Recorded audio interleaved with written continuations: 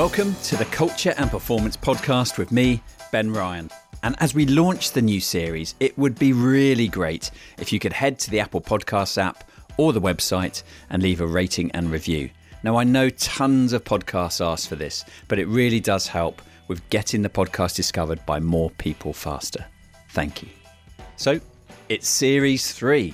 And for my first guest, I thought it'd be great to kick off with a best-selling author and speaker and someone who's recognised as one of the world's foremost figures in leadership, team culture and performance, Allistair McCaw. It's like trying to become a more positive person. You know, what's the first step in becoming a more positive person is catch yourself being negative.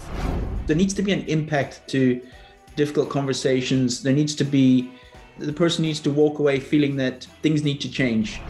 In 5 years' time, I hope I look back at this time and go, gosh, I didn't know that much, did I? For over 25 years, Allistair has worked with some of the most successful people, teams, colleges, and organisations in the world. Now, we first met when we were both presenting at a conference for Paris Saint-Germain Football Club. We struck up a conversation and we have continued to swap notes ever since. We've used his most recent book, Lead with Purpose, Make an Impact, as the framework for this discussion. I don't generally do that, but because he's given us 44 different stop-off points to consider what impacts on our leadership and performance environment, it's a really good way to prop up our conversation, managing your energy and burnout, how you deal with the tough conversations, routines, and the idea of count back, as well as many other stories and tools. Now, I was late getting on the call to Allistair in California as my Wi-Fi was playing up, so it seemed pretty apt to start the chat around what he thought about timings. If we look at time, and this is a lesson I remember from primary school, from elementary school, a teacher saying that time is about respect. And it's okay if you're late, just try and let the other person know. And obviously, back 20 years ago, 25 years ago, we didn't have cell phones and it was easy just to message somebody. But, you know, even if I'm running 5 minutes late for a meeting or 10 minutes, I'll shoot a message and just tell that person, inform that person. And I think it's the most important thing, you know, in terms of your personal standards. I think time management is massive. And it is something I bring up in the book. And I brought it up in my first book, which, funny enough, the very first page I ever wrote in my very first book 6 years ago now was about standards, is about setting your standards. You know, there's that quote or that phrase that goes, how you do the small things is how you do everything. It goes something like that. I think it's all those small little things that add up. You know, we talk about small details and so on and so forth. And, you know, you've been around some of the world's best teams and organizations as well and has seen those standards that maybe others don't see or just look by. Like, you know, it's no big deal being a few minutes late for a meeting or so or whatever, but it's those small little things. I see this quite a lot at some of the organisations I've worked with, that the timings are not seen as important as some of the other areas of what they're putting together. But probably a little bit like you, I might not be able to actually articulate it brilliantly, but I can see that how it can bleed into performance if somebody's late or a management meeting goes on for longer than it should do. Have you got any tools for coaches or teachers that might be struggling to get their players, their athletes, aligned to put those sort of timings and that sort of rigor around discipline front and centre because it actually links to performance?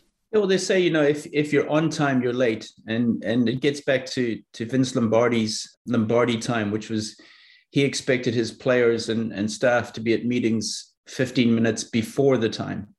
And I've seen in successful organizations and teams, et cetera, use that where the players are already in the room, in the meeting room or at practice 10, 15 minutes before. We know Manchester United in you know the glory years of the 90s and early 2000s. Obviously, they had Alex Ferguson was smart with regards to having a lot of leaders in the locker room, and Roy Keane was one of those who expected the players to be there at least 20 to 25 minutes beforehand, you know, just to get ready, get your equipment ready, and so on and so forth. So answering your question, I think it's important that coaches, leaders explain the why behind it's important to be not on time, but before time, that you're ready, that you're prepared. And we know that the best teams and organizations in the world are well prepared. And I think that's where time management comes in at the top of the list, is that being there before time, you're going to be better prepared. But I think it's important to explain the why, than not just to say, be on time, especially with today's generation as well. They want to know why. Yeah, you have a great quote from Alex Ferguson, I think, in the section around high standards, that once you bid farewell to high standards and discipline, you say goodbye to success. It's a great quote. What about on the flip side for coaches that sometimes have this willful blindness around, it's okay to tell everybody to be on time, but if my meeting with the other coaches runs 10 or 20 minutes late and everyone has to wait a little bit longer to go to training, well, that's okay because that meeting was far more important. Is there any tools you can get, or any perhaps thinking around those coaches understanding that they have to be even better at the standards? The most important quality of a leader is example. And it's something I saw in Steven Gerrard, for example, when I was up at Glasgow Rangers, just how he leads by example. Players are before time, observe them in meetings, observe them at lunch, etc. And it's those, again, we talk about those small details. But look, sometimes Ben, as you know, meetings are going to run over time. I just think it's communication is key. If meetings are running over time a lot, then obviously that's an issue where you've got to stick to time. Of course, meetings is another subject we can go into, which I discuss as well, is the importance of meetings. When you say the word meeting to somebody, usually they're like, oh, not again, not another meeting. And especially that we're sitting with having a lot of Zoom and Microsoft meetings these days. The important thing is how those meetings are structured. They start on time, they finish on time. There's enough time for voices to be heard. So, I think it's very, very important of how things are structured. But communication is key. Again, in the beginning of this conversation, let others know that you're running a few minutes late. Don't just leave them hanging. Like I said, for me, from a very young age, being brought up in South Africa, we were brought up in a military-like school where you would be punished pretty harshly if you were late. But those were good lessons for me later on in life. I'd like to dig into actually the start of your journey, because you talk about it on a few different times around the book, and whether it was some of the work you did in South Africa with the cricket, but also how you had to change and adapt your leadership around how you were when you were growing up, and exactly what you just explained, and to be a little bit more curious and a bit more flexible. And we've got all of these things pop up in Allistair's book, and you've also touched upon another lesson from your book around growth mindedness, which I think we both share, around being curious, making sure that we're constantly learning. It links in a bit to the open mindedness that you talked about.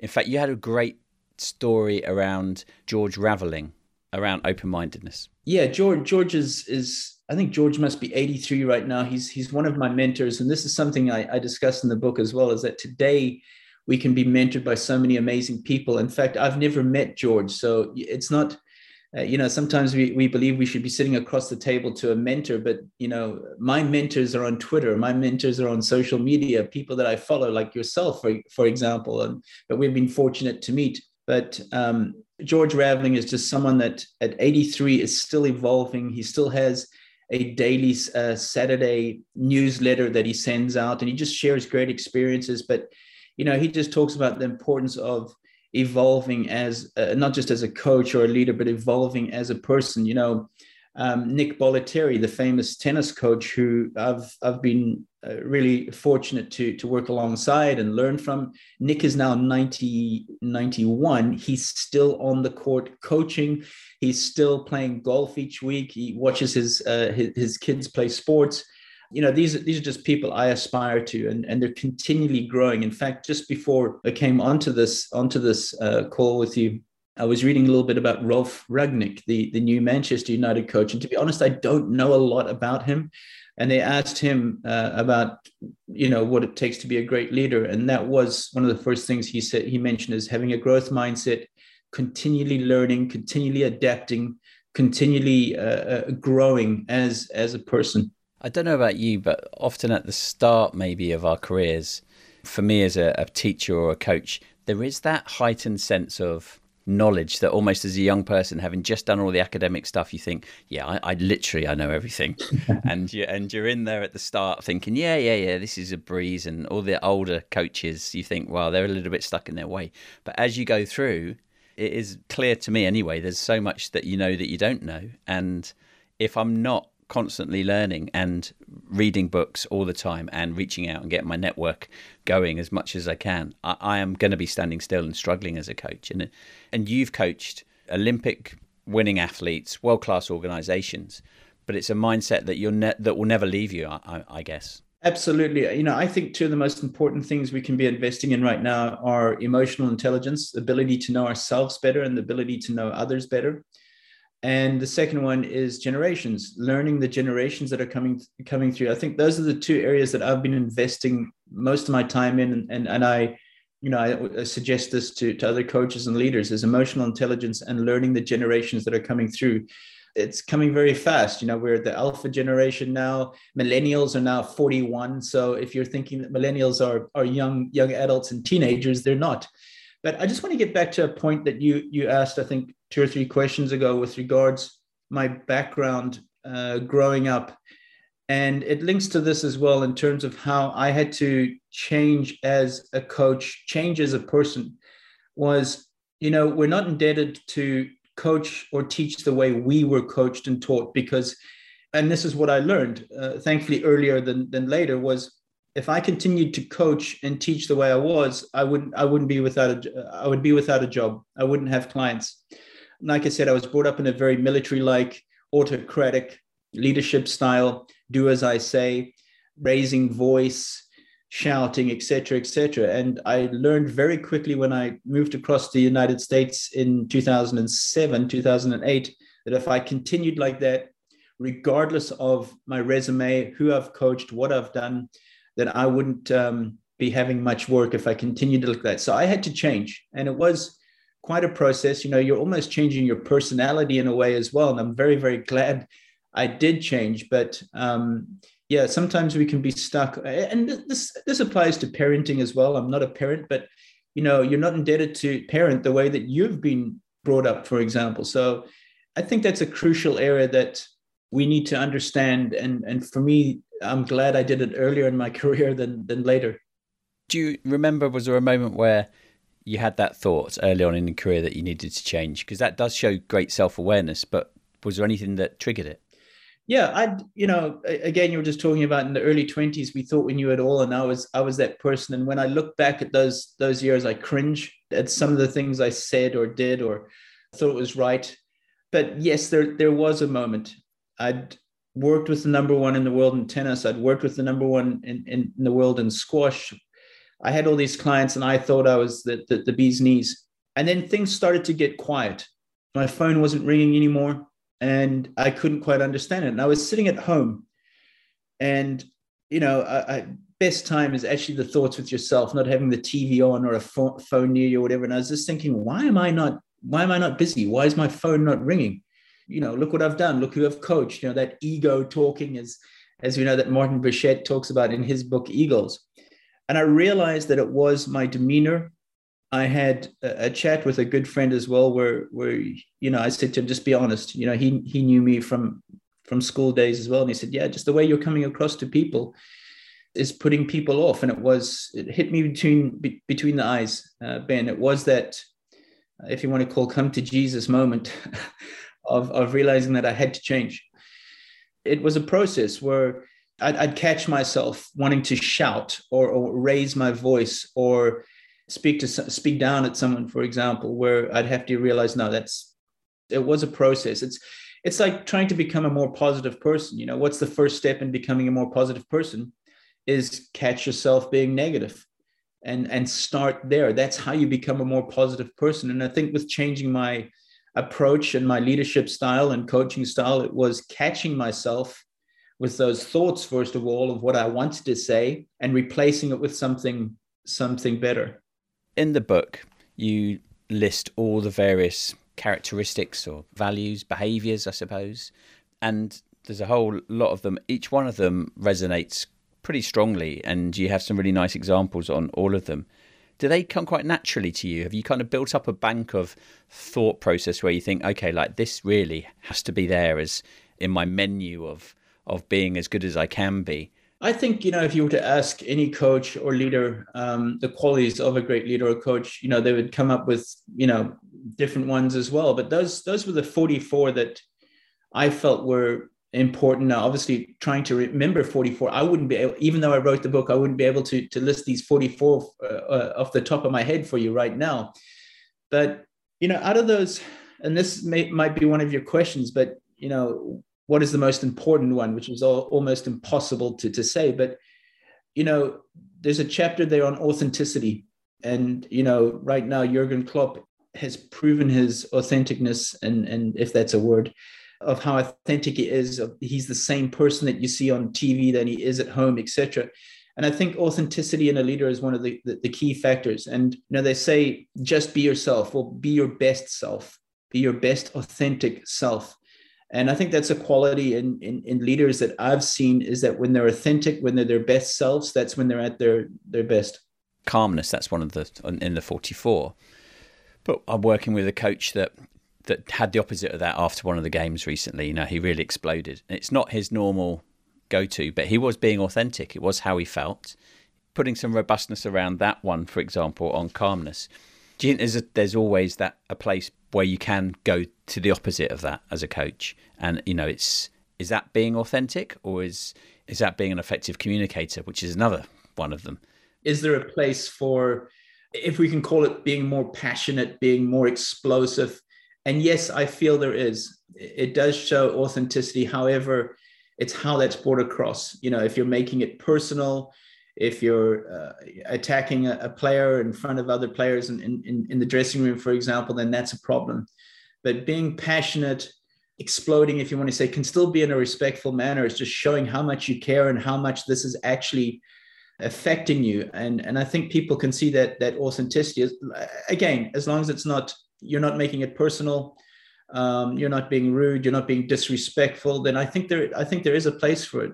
You could make it personal, or at least it could, if it was only a momentary thing and it was done, very irregularly. If you have a really clear bond, a connection with that athlete, so that you know them really well, they trust you really well, and that therefore, if you are picking at them in front of all their peer group, they know that actually it is for their benefit.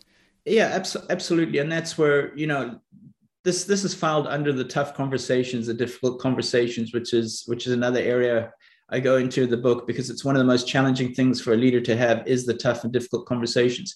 I've never believed in berating an individual in front of a group, even if I have a good relationship with them. Brendan Rodgers, the Leicester City manager, who is someone I have great respect for. I think he's a fantastic leader.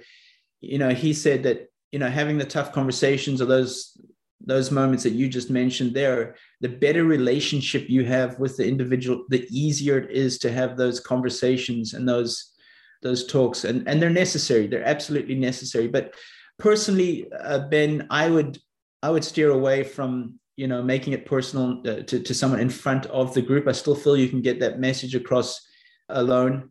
I have what I call the PPTT before you go into a hard conversation or a difficult conversation. Is this the right person? Is this the right place?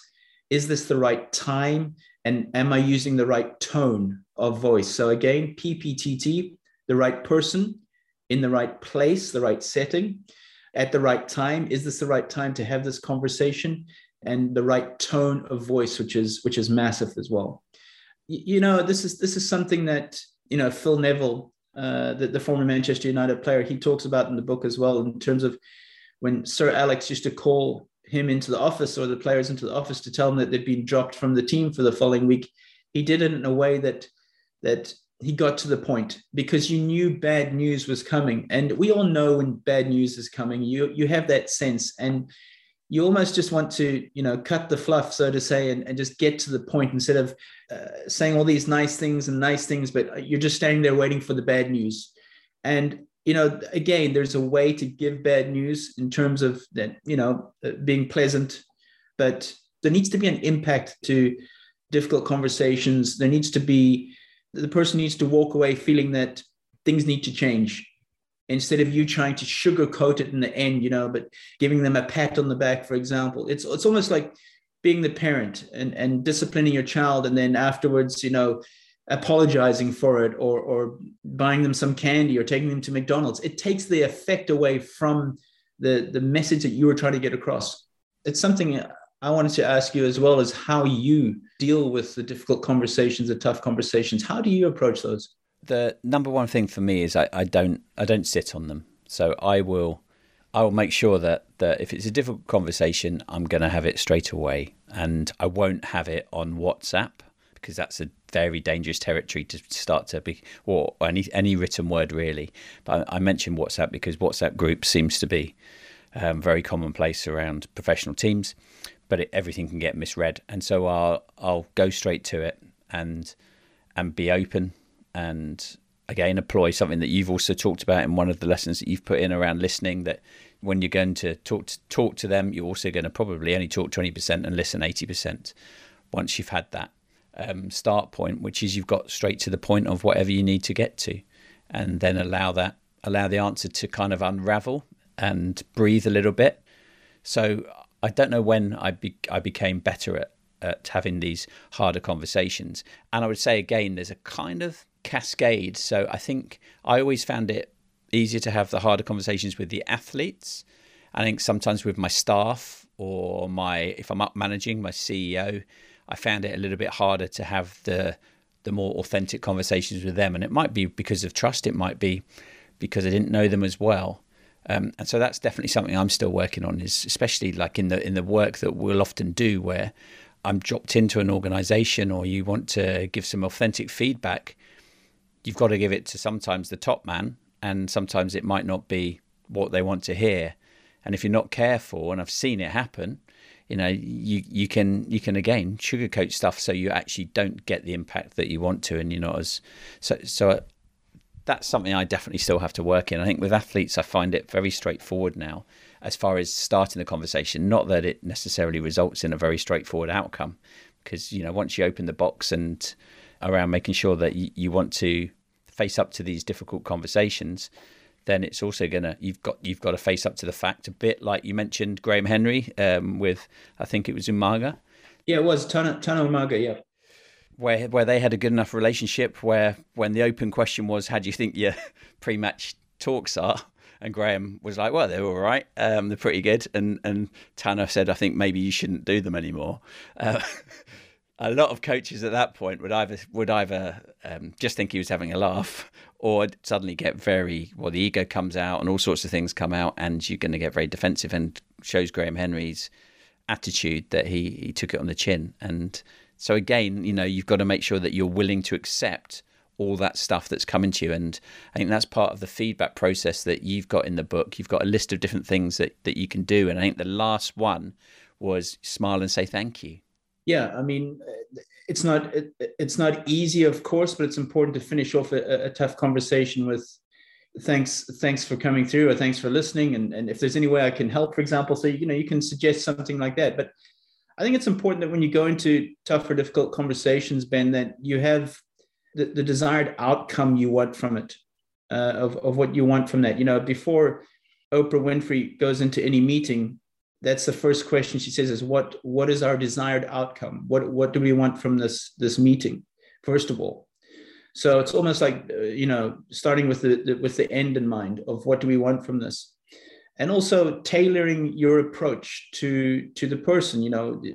As you just mentioned there, you would adapt your approach to the players differently than you would to hierarchy, for example, or the board.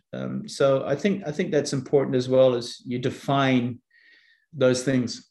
Alistair, we've skipped around a lot, and I think that's just the nature of the amount of information and conversation stop-off points we could have on all sorts of different things. But what would you class yourself as right now? You know what your purpose is, to serve. What would you class yourself at now? And what's your previous lives? Where have you been in your previous lives as well? And how did you get to this point? That's a great question. I think if I look at my books, for example, it's almost a story of my life of evolving, of in the previous years being a coach, being more one-on-one with clients and athletes, for example, personal training, management, coaching, and then moving into team culture, moving into leadership. And that's how, in a way, my books have evolved of how I've evolved. And I read something very interesting. I don't know if it was on Twitter or something the other day, Ben, was somebody said, to learn a subject, write about it. And it's pretty much the way I've been learning how to become a better leader, and team culture is writing about it, writing down what I'm learning on a daily basis. And that's basically how I've been able to write a book or write a few books, is I'm actually learning about the subject. I'm never an expert. And it's something I never wanted to be categorized as an expert in this or an expert in that. No, I'm not an expert in anything. I'm continually learning. And I always like to say that in 5 years' time, I hope I look back at this time and go, gosh, I didn't know that much, did I? And for me, if we ask ourselves this question right now, yourself and our listeners, is, are you the same person you were 5 years ago? And I hope that answer is no, because that means you're growing, you're learning. You spoke about George Raveling, who's 83, who's not the same person he was at 79, for example, or 78. And that's where I aspire to be, is continually learning, growing, and looking back in 5 years' time and going, gosh, I'm glad I'm not that person anymore. That can sometimes lead to burnout amongst coaches and management, where they are constantly on the move and on the go. And that's something you talk about as well, being aware of and seeing those signs. Yeah, I definitely wouldn't say I'm the perfect example of that. I've always had a very, very high work ethic from a young age. And sometimes it has cost me my health in previous years.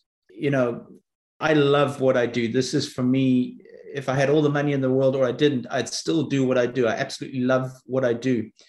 I worked from home as well. My office is in my house, and I could easily spend, I know it's very unhealthy, but 16 hours just reading, learning, writing, watching video, listening to other coaches, leaders, etc. So sometimes I've had to learn how to step back a bit, get out of the house, go for a run, go to the gym.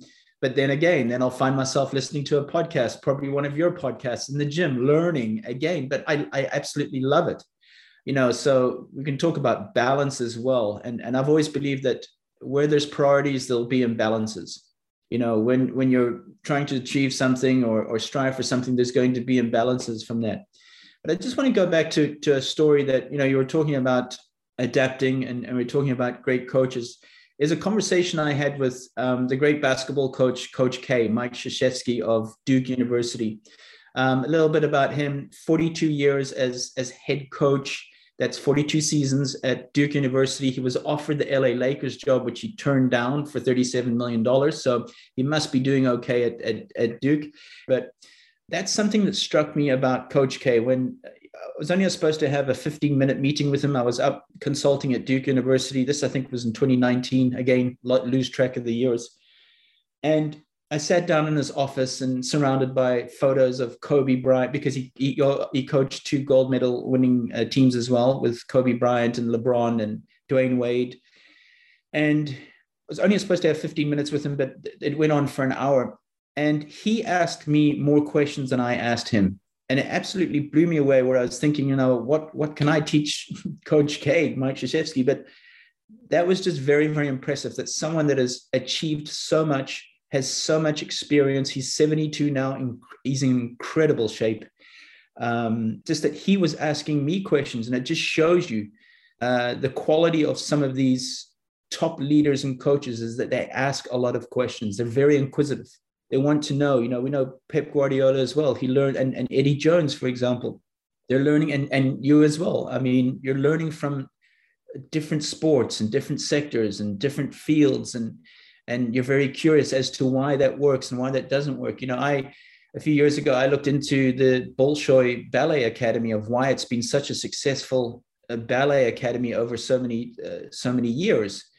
And it comes down to the same thing: running an organization, a company, a team, a ballet a company, is getting back to standards of very, very high standards. But, just learning from as many things as possible. It's endless. It is. And Coach K is, the fact that you managed to sit down with him is awesome. Erwin Valencia, who we've had on the pod, who works at the New York Knicks, he's also worked He's worked with Coach K, and he eulogizes about him. He has this almost this spiritual effect on people, I think. And one of the little asides with him that I was quite curious about was, I think when a player looks to be enrolled in the Duke basketball program, he'll take him out for dinner with his family, Coach K and his family. And that got my mind going, okay, what are the benefits for that? And some of it was to get a balanced view, to get another view from something else. But then I also thought, leading into one of the other areas, which is being committed.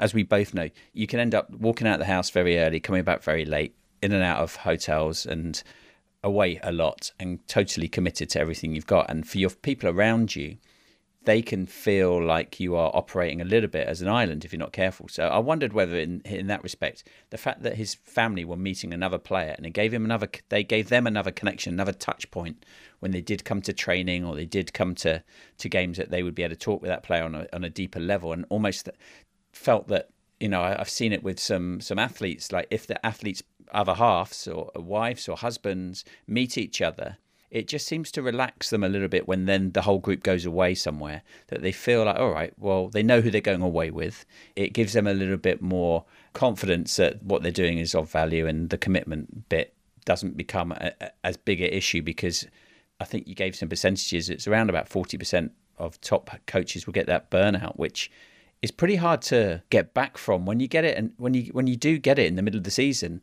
it's a hard one to drag yourself up from, other than kind of taking some time out and pressing a reset button, which is not always possible when Premier League's going on at the moment.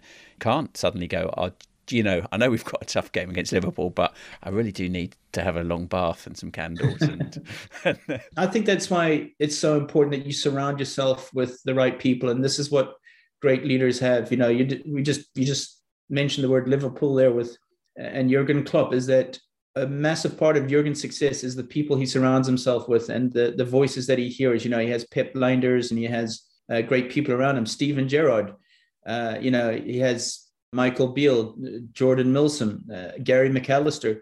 And you'll find, especially in football, they take the same team with them. And I'm sure it happens in rugby as well, where you take your trusted people with you to the next team. And that's what great leaders do. They surround themselves with other great leaders, and they're not afraid to hear the truth of, I don't think that was a good idea, or how you went about that wasn't good. And you need that in your ear. You definitely need those people. And getting back to Coach K there, we all hear about having a family and a team, for example, and sometimes it can become a little bit overused, or a buzzword like love your players, love your team. What does that really mean? Well, if you look at Coach K, he genuinely loves his players like they are family. And that's why before they recruit a player, as you just mentioned, they take them out to dinner, they come around to their house, for example, and it's a family decision. It's not just, Mike's decision.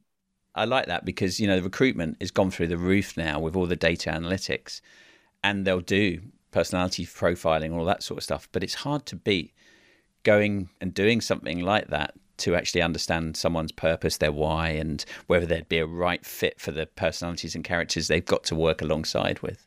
If you look, for example, at Jurgen Klopp's team and how they've built it up over the 4 years, is a massive thing is chemistry. Right now, pretty much 99% of the players in the world would love to play at Liverpool. Maybe I'm exaggerating there a little bit, but they are one of the best teams in the world at the moment, and Manchester City as well, of course. But a big part of being part of a Jurgen Klopp team is a question you ask himself: will this player fit in with my players? Will they collaborate well? Will there be chemistry? I think it's a massive thing for him, is that the players get along, because we know in great teams, the players and everybody gets along. And you can see that in the Liverpool team, where the players genuinely enjoy being around each other. It's something that I also wrote about in the book about Bielsa at Leeds, is, the core group of players he had in the championship just the year before they got promoted.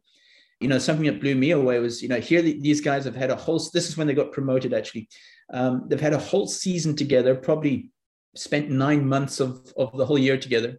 And I was in Ibiza in Spain, and they were staying at the same hotel as me. And this was about 3 or 4 days after the season. Now you'd think, and they were all get along and having fun. And And I was just thinking to myself, like, surely after 9 months, you wouldn't want to see those faces. Yeah, working 9 months in an office, I don't want to see my colleagues. I just want to get away. And these guys were and with their wives and their girlfriends were hanging out together after a season. And it struck me of like the chemistry of that team.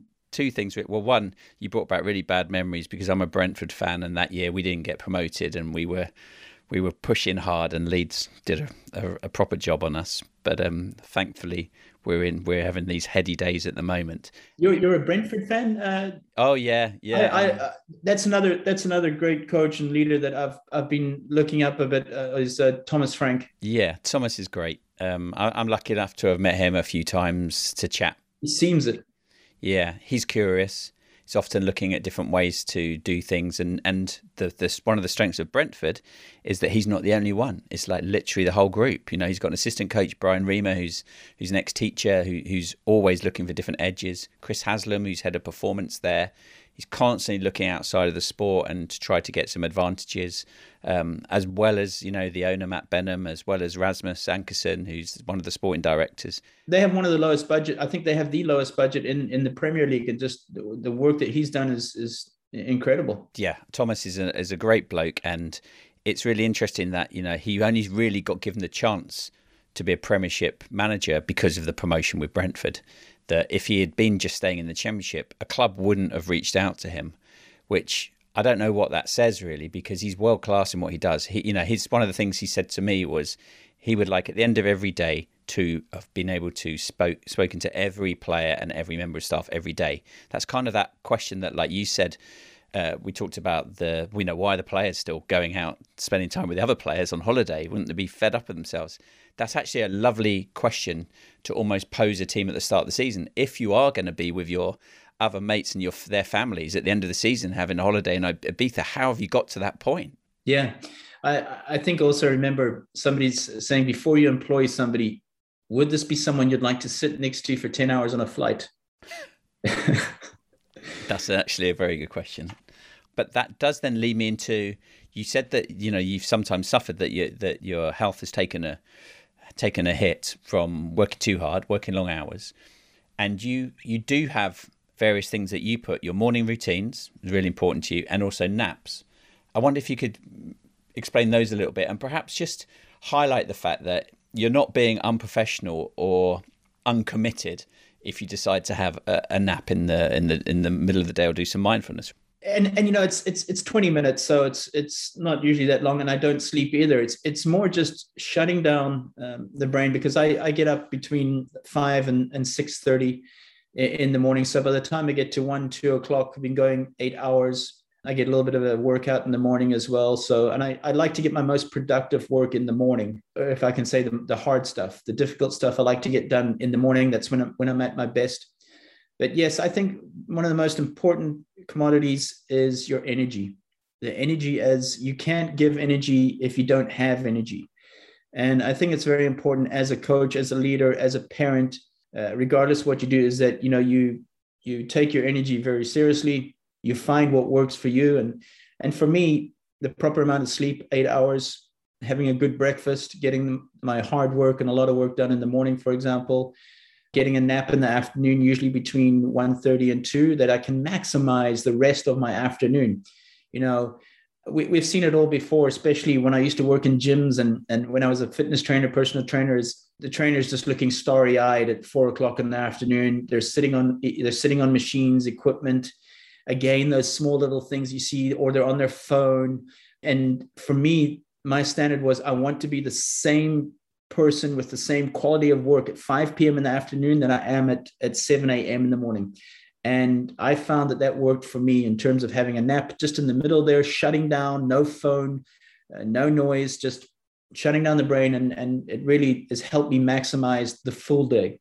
You know, you've got to find what works for you. But for me, energy is one of my most precious commodities, and I've got to maximize each day. I want to put my head on a successful day for me, Ben, is when I put my head on the pillow and know that I did everything I could today to the best of my ability, and I need energy to do that. So, you know, taking care of my health.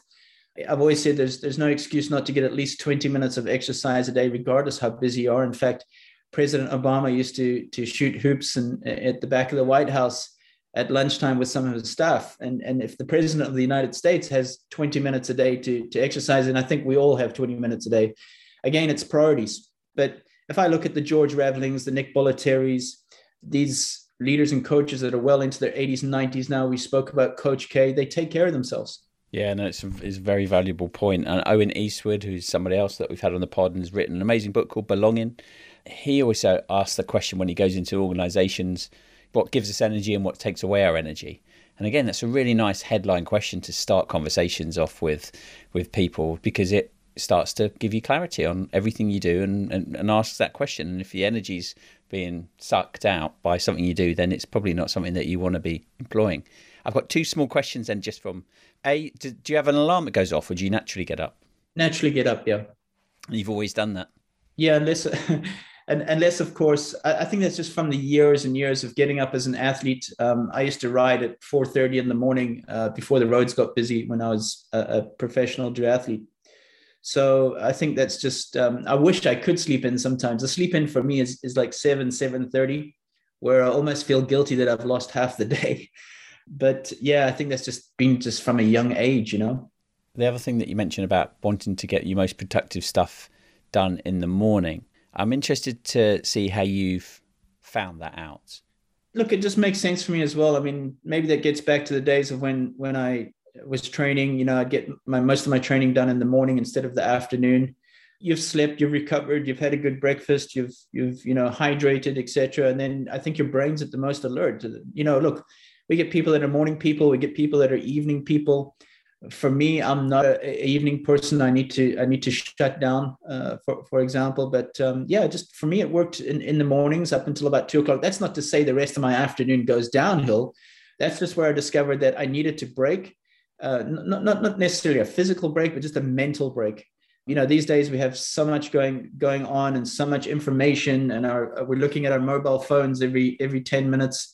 I'll admit I'm a Twitter addict. I just absolutely love the platform, the people I follow. I think that's how I first heard about you as well a few years ago as well. I love following your Twitter, and it's, you know, for me, I just love learning off that platform as well. You're ahead of the curve here, because there's some research recently that says that exactly what you're saying, which is in the mornings. I mean, I used to do this. In the mornings, I go, right, just get my admin out of the way, get that done so I can get onto the creative stuff later in the day.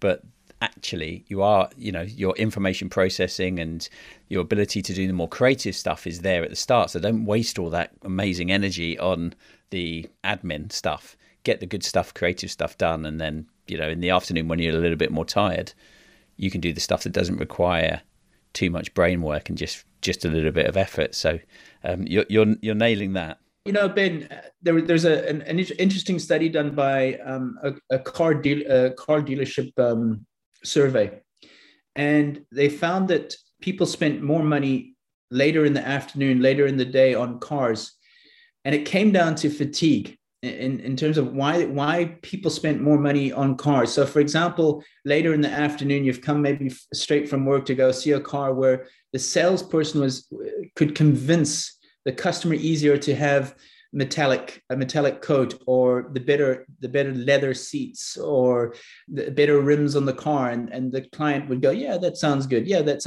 only an extra 400 pounds. Okay, yeah, that sounds good. And it really was that when we're more fatigued, we make poorer decisions. So it was a very interesting study. I don't know where I read it. It was a few years ago, but don't buy a car late in the afternoon, people. But we do play most of our sports events late in the afternoons, so that does make me think we've got to have that front and center when we're about to prepare a team for a 3:00 kickoff, I guess. Any other little gems that you'd have around just before, you know, to improve your performance? And I'm not talking from nutrition necessarily, but anything else that you do with your athletes just to give them a little bit more clarity on trying to be their best version on the court, the field, or the pitch? I think it's very important that, and most athletes do have this, is that you have a game day routine.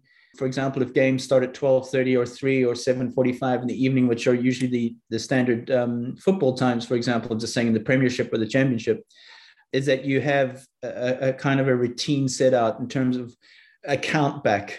You know, I like to call it prepper readiness. in terms of what you're doing half an hour before, what you're doing 1 hour before, what you're doing 2 hours before. Michael Phelps was a master at this, where he, speaking to Bob Bowman, which would be a fantastic guest for you as well, Ben, on your podcast. You interviewed so many great coaches and leaders and athletes. Bob was Michael's longtime coach, and he spoke about Michael just being so detailed in terms of arriving exactly 4 hours before at the venue. Then 3 hours before, he would eat the same meal.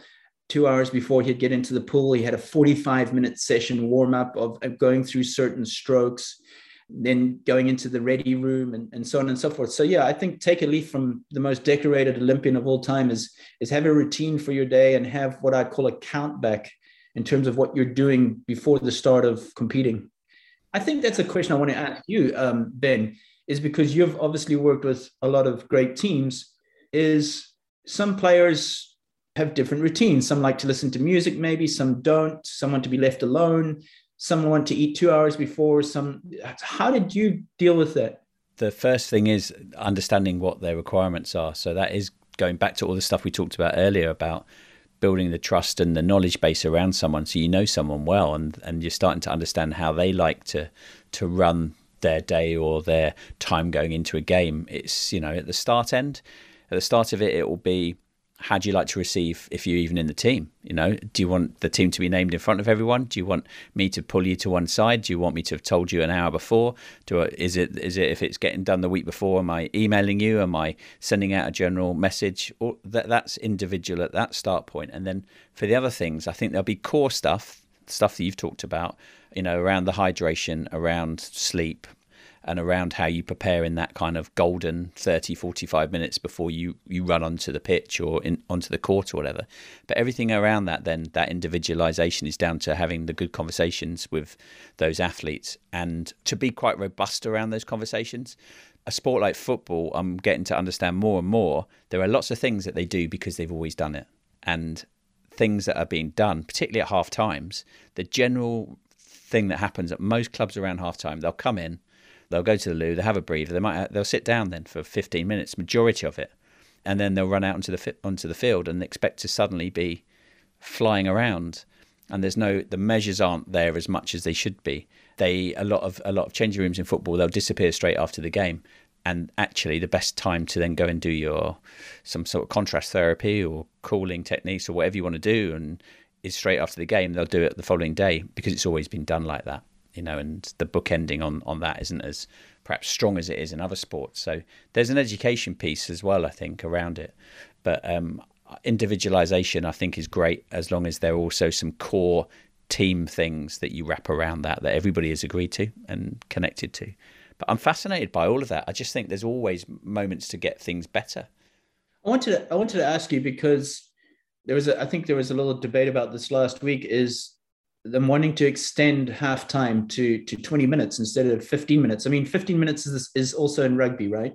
Yeah, it used to be 10. It's been extended last about, 5-6 years ago to 15. Because they were saying that just 15 minutes to, get the team in and everybody's settled. And like you said, go to the loo, get something to snack or hydrate, etc. is just too short. It's too rushed. Would you endorse 20 minutes, or is that too long?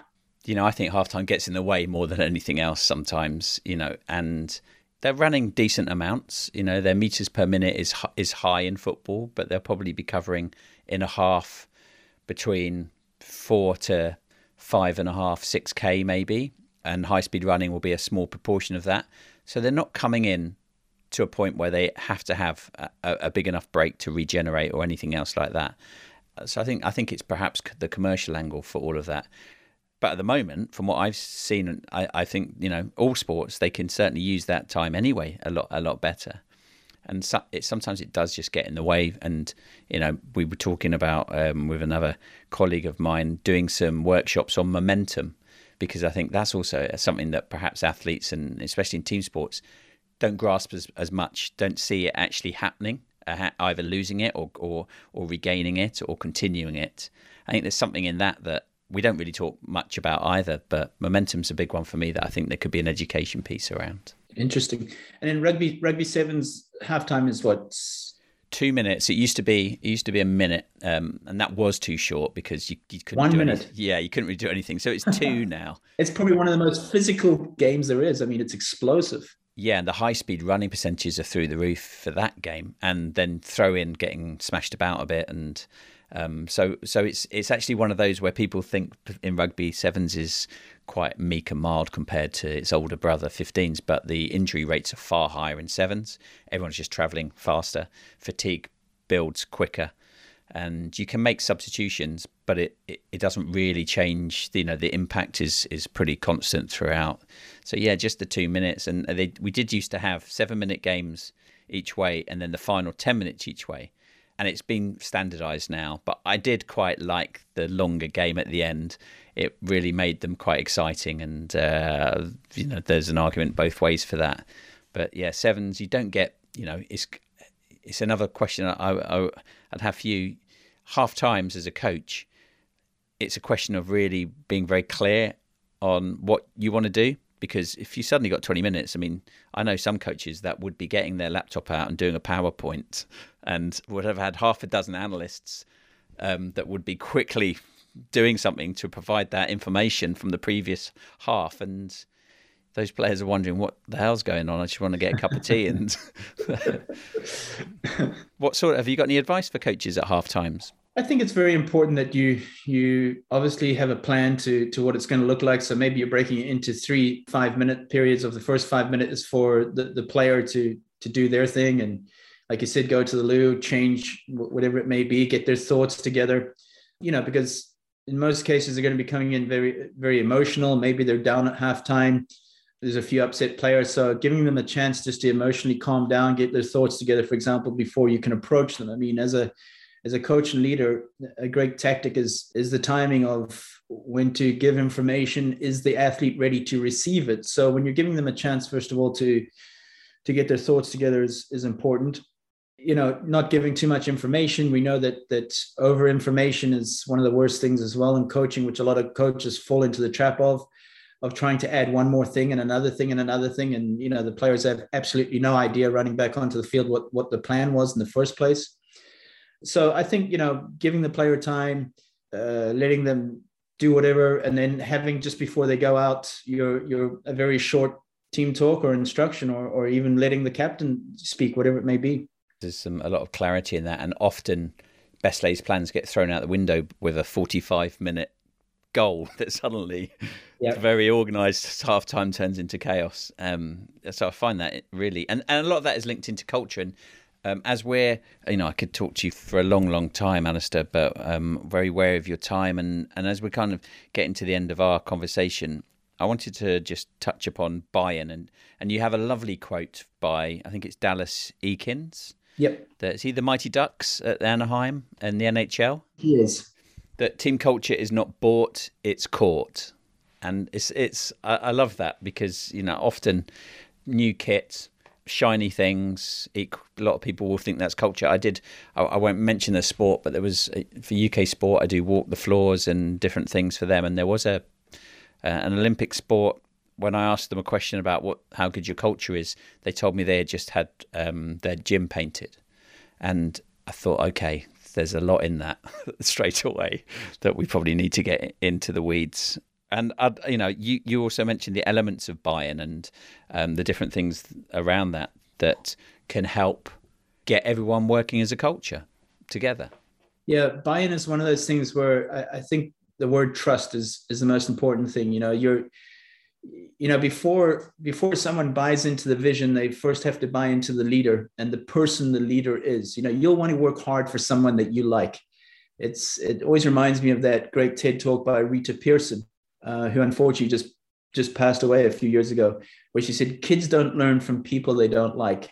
And we can put that in any way of people don't learn from people they don't like. So, a buy-in involves you're buying into the person, not just the leader, not just the head coach, for example. Again, we go back to the example of Jurgen Klopp, but those players are playing for Jurgen. They love him and he has a buy-in with those players. So again, we can go back to relationships being important in a buy-in, trust being massive as well.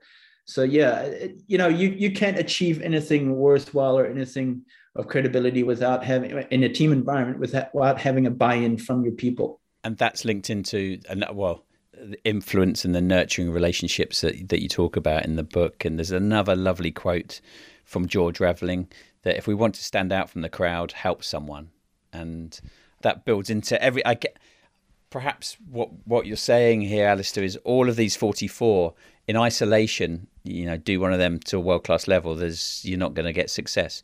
But it's about putting them all in place and understanding the timings and the quantity at different moments. Is that how you'd sum it up? I've structured the book where, there's some self-reflection questions at the end as well. You can reflect on it alone or with your team of leaders, for example. So yeah, easy to read. I think each chapter takes no more than 5 minutes. And that was the purpose of it, is to get a message across. Maybe it's on your desk in your office and you read for 5 minutes when you get into the office in the morning and you reflect on that chapter. So that's basically how, it suggests how it'd be best to read it. It can be something that you read entirely and then you just have on your desk and, you're thinking, when you read up a little bit about vulnerability or standards or whatever it may be, just bite-sized information. It's going to be in the offices of a couple of different teams I work with, for sure. So Allistair's going to have a little spot in the corner, because it's brilliant for exactly what you said there, is to again start to be curious, start to drive further conversations. And we're all pretty busy, and sometimes you just forget about certain things, and you need a little nudge. And all your books have provided that for me, Allistair. I'm very thankful that you're a good friend and someone that I can bounce ideas around and listen to and learn from. And I've really, I could talk a lot more about a lot of different things, but I've loved having this conversation. So thank you very much. And thank you, Ben. And also thank you so much for contributing to the chapter on lead with consistency. I just couldn't have thought of a better person than have you contribute to that chapter. But it's always a pleasure. Likewise, I could sit and chat here with you all afternoon, but I know that you're a pretty busy man yourself. So thank you so much for having me. Thanks again to Allistair McCaw. We threw a lot of thoughts and ideas around there, and there is no way you can implement them all at the same time, which is reason in itself why you should have his latest book on your shelf so that you can refer back to it regularly. I'm sure we have all seen teams, companies, coaches or organisations use that technique of, just throwing everything at the wall and seeing what sticks. That's the opposite of how I look at culture and performance. Anything you want to do has to go through a process in your head first. A tick list that is centered around that particular person, the place, or the group you want to improve, and a series of questions that accompany it. Will it make us better? Or, as Oprah says, what is our desired outcome? Is its cost financially or in the time it's going to take you outweighed by its impact and benefit? The story about the legendary basketball guru Coach K and how he goes about selecting new players is a great example of personalising the way you do things to the culture you have and want to protect and reinforce and strengthen. Allistair and I mentioned plenty of resources in this show, and I'll reference and link all of them and more in the show notes that are available at benryan.co.uk/podcast. And in the show description on Apple Podcasts, Spotify, TuneIn, Amazon Music, and Google Podcasts. As well as his books, you can also find out more about Allistair on his amazing podcast focusing on leadership, culture and mindset, and on his social channels at Allistair McCaw. And as I said, it would be ace if you haven't left a review on Apple to do that. It really helps. And if you want to reach out to me, then go to benryan.co.uk and just hit the contact button and you can get through to me there. This has been Culture and Performance with Ben Ryan. Thanks for listening.